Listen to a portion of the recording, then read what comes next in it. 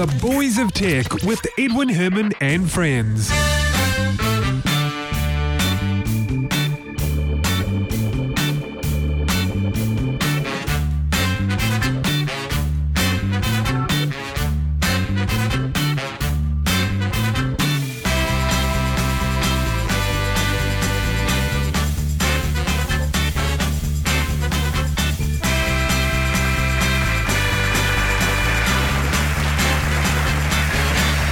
Thank you very much indeed. Welcome to the show. This is the Boys of Tech, episode 369 for Wednesday, the 10th of February, 2016. My name is Edwin Herman. My co-host on this episode is Ben Sonko. Welcome to the show, Ben. Thanks, Ed. Oh, it's good to have you along. How you been? Yeah, I've been good. I don't feel like I've been doing much, just enjoying the summer. And what a summer it is, isn't it? It's been pretty good, yeah. Oh, yeah.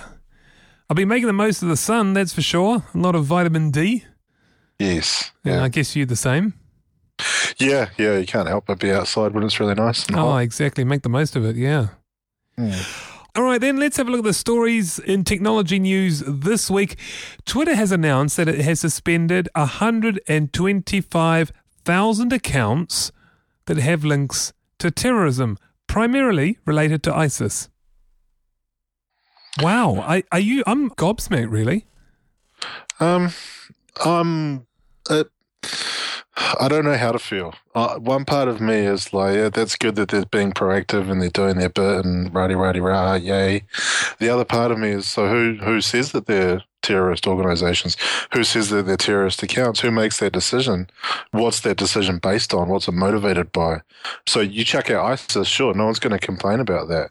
But, is somebody that's campaigning against, say, a large multinational government trade agreement, are they a terrorist if they, depending on what they say, or somebody that's campaigning against something else that the government doesn't like?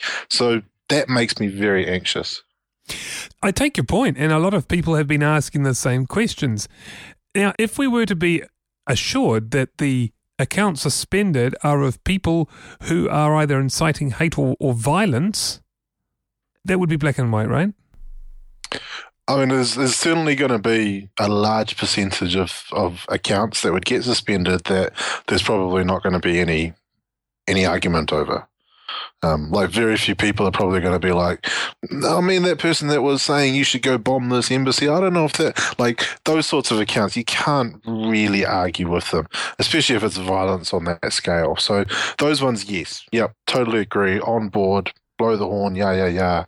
It's that grey area. It's the, what is it, like 10%, 5%? I have no idea, 1%? It's those ones that get persecuted for maybe different reasons. Yeah, I guess. I mean, Twitter is doing what it thinks is the right thing. It is also acting on information from the government. And I guess maybe where you're coming from is, well, how do we know the information from the government is targeting the right people, if you like? What's their motivation, really, is my real question. Like, whenever anything happens, what's the motivation? Who's benefiting from this? What are they trying to achieve? Obviously, I'm making a lot of assumptions. I don't know the background, and they might have such a good process that I don't have a problem with it. But the first questions that I come to mind is, who can exploit it and what would they exploit it for? Okay, but surely if a group of accounts belonging to people who are, I don't know, as you say, campaigning against a multinational trade agreement, if they were suspended and the reason given was that it was terrorism, surely, I mean, that would make news. There would be a huge thing over that. So it's kind of self-correcting, I would have thought. I mean, ISIS aren't going to come out. ISIS aren't going to come out and say, "Oh, look, come on, guys. We're not really that bad. All we were trying to do is, this and that." I mean, but the ones that are caught up in that grey area, as you say, surely they'll come out in the media. Not necessarily. Not if the media is owned. Say it wasn't a government sort of led thing, but more of a large, say, media organisation-led thing. They're not going to put that news out there. And who says that the person who has their account suspended gets told why? Well, I don't know if they get told why, I really don't know. But even so, I mean, surely if it's catching a large enough number of people that shouldn't be caught up in this, I'm convinced this will make it to the news. Sure, one news organisation may not run the story, but the opposition will. We are struggling with news in the current age. Like, mainstream news is dying out.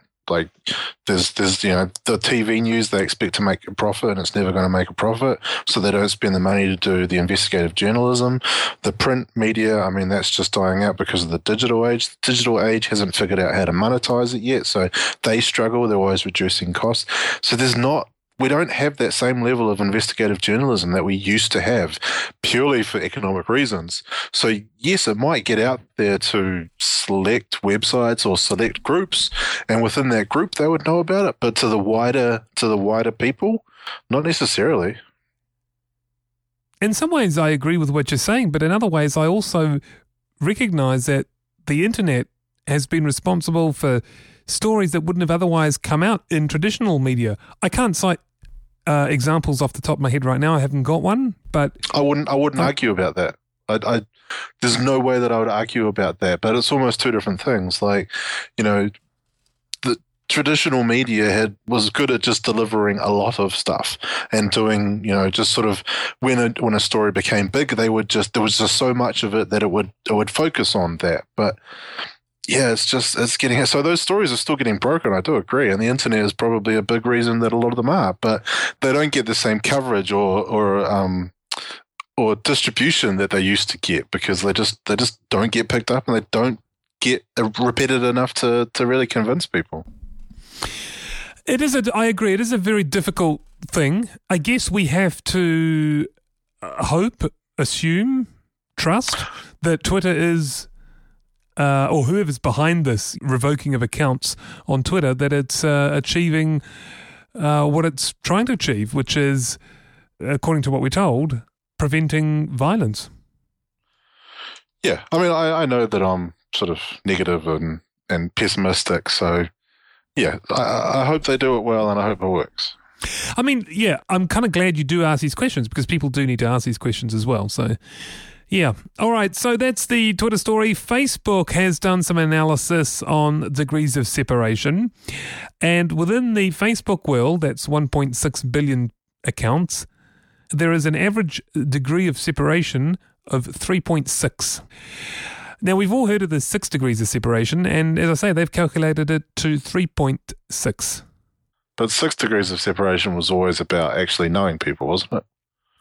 I'm glad someone has picked up on that. Thank you. Exactly. And this is because I was thinking the same thing. I was like, well, there's a lot of connections on Facebook. Do you call them follow? What do you call them? What do you do on Facebook? It depends if it's an individual user account. It's called friends. Oh, friending. That's right. Friending. Right. I'm not a Facebook user. But yeah, so person A friending person B doesn't necessarily mean that they know them. Maybe it's fair to say the majority of the cases is that. No, I don't think so. I don't think so at all.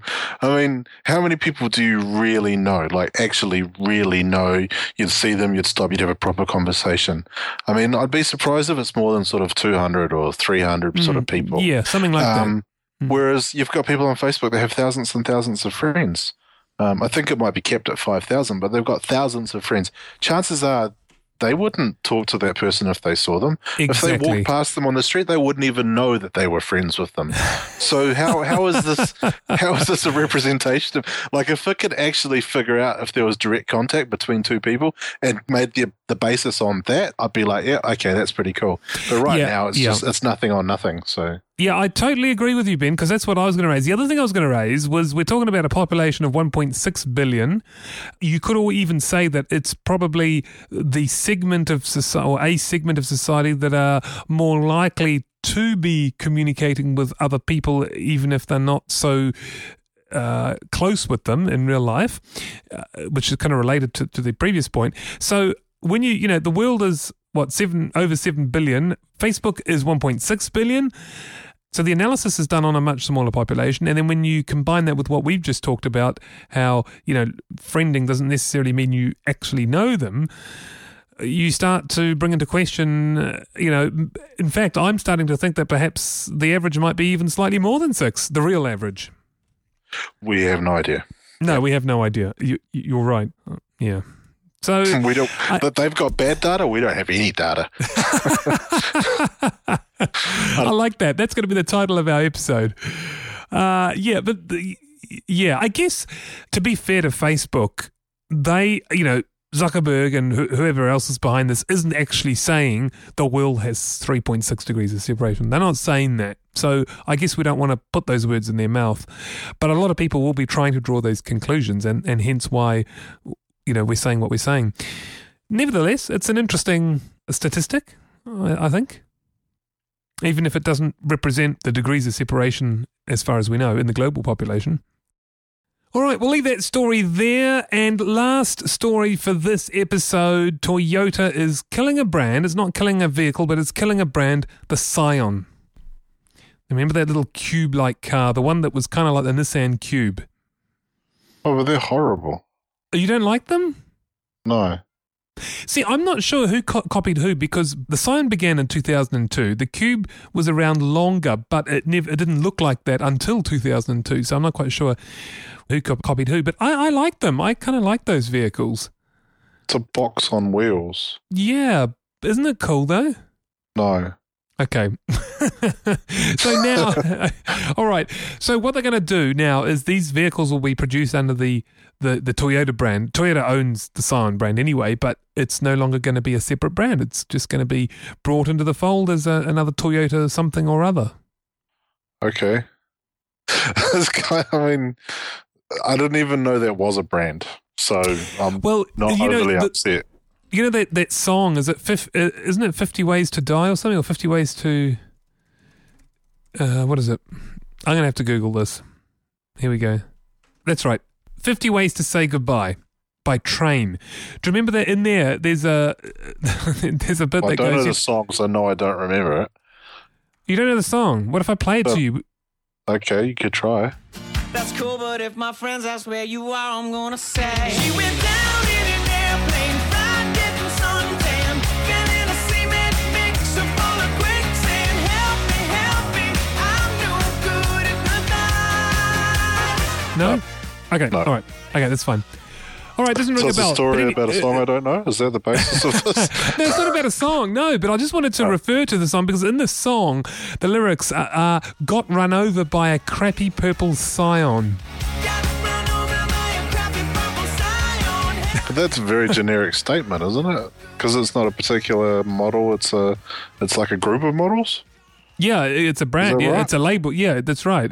She was caught in a mudslide, eaten by a lion, got run over by a crappy purple Scion. Help me, I'm no good at goodbyes, etc. And it goes on. And that's where when I heard that, because I don't know if we have the Scion here. I've never seen one. I've seen plenty of Nissan Cubes, but never a Scion.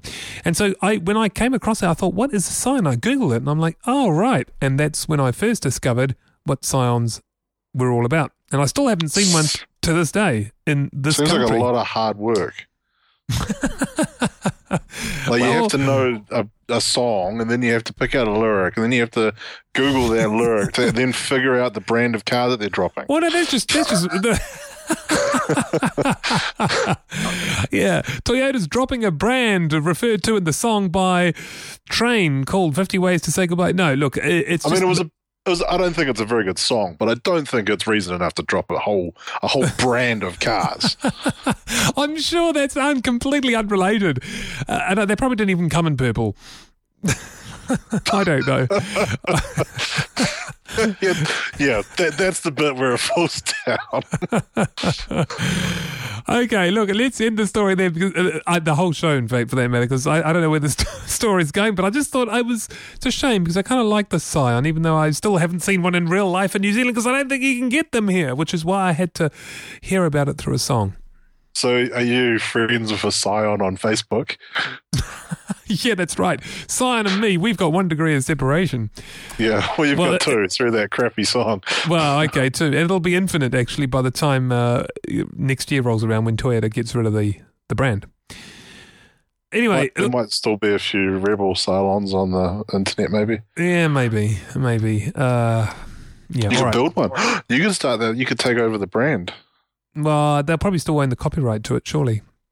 If it's that rubbishy, they probably don't care.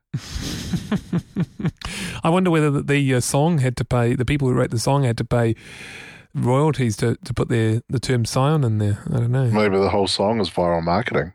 Maybe Toyota. There we go. Look, we could go on for hours. Ben, I want to thank you very much for co-hosting episode 369.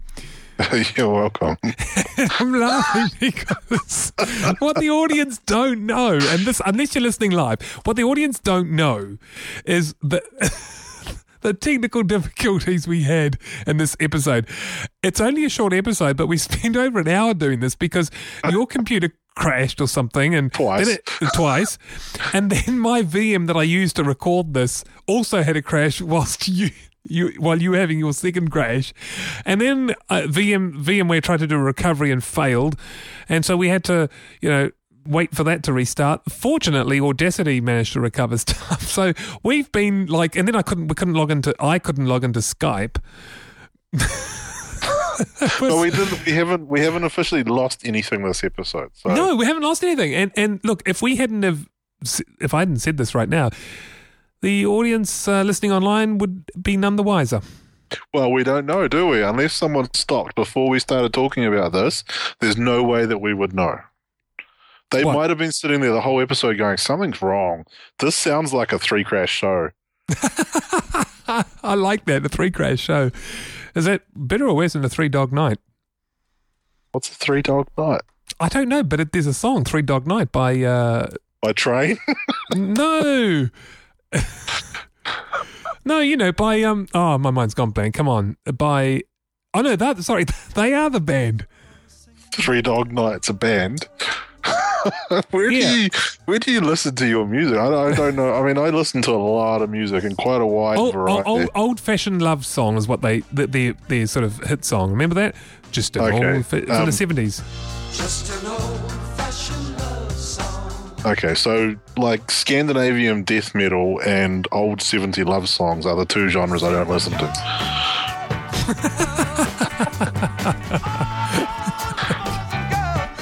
All right, 3 Dog Night's pretty big, I think.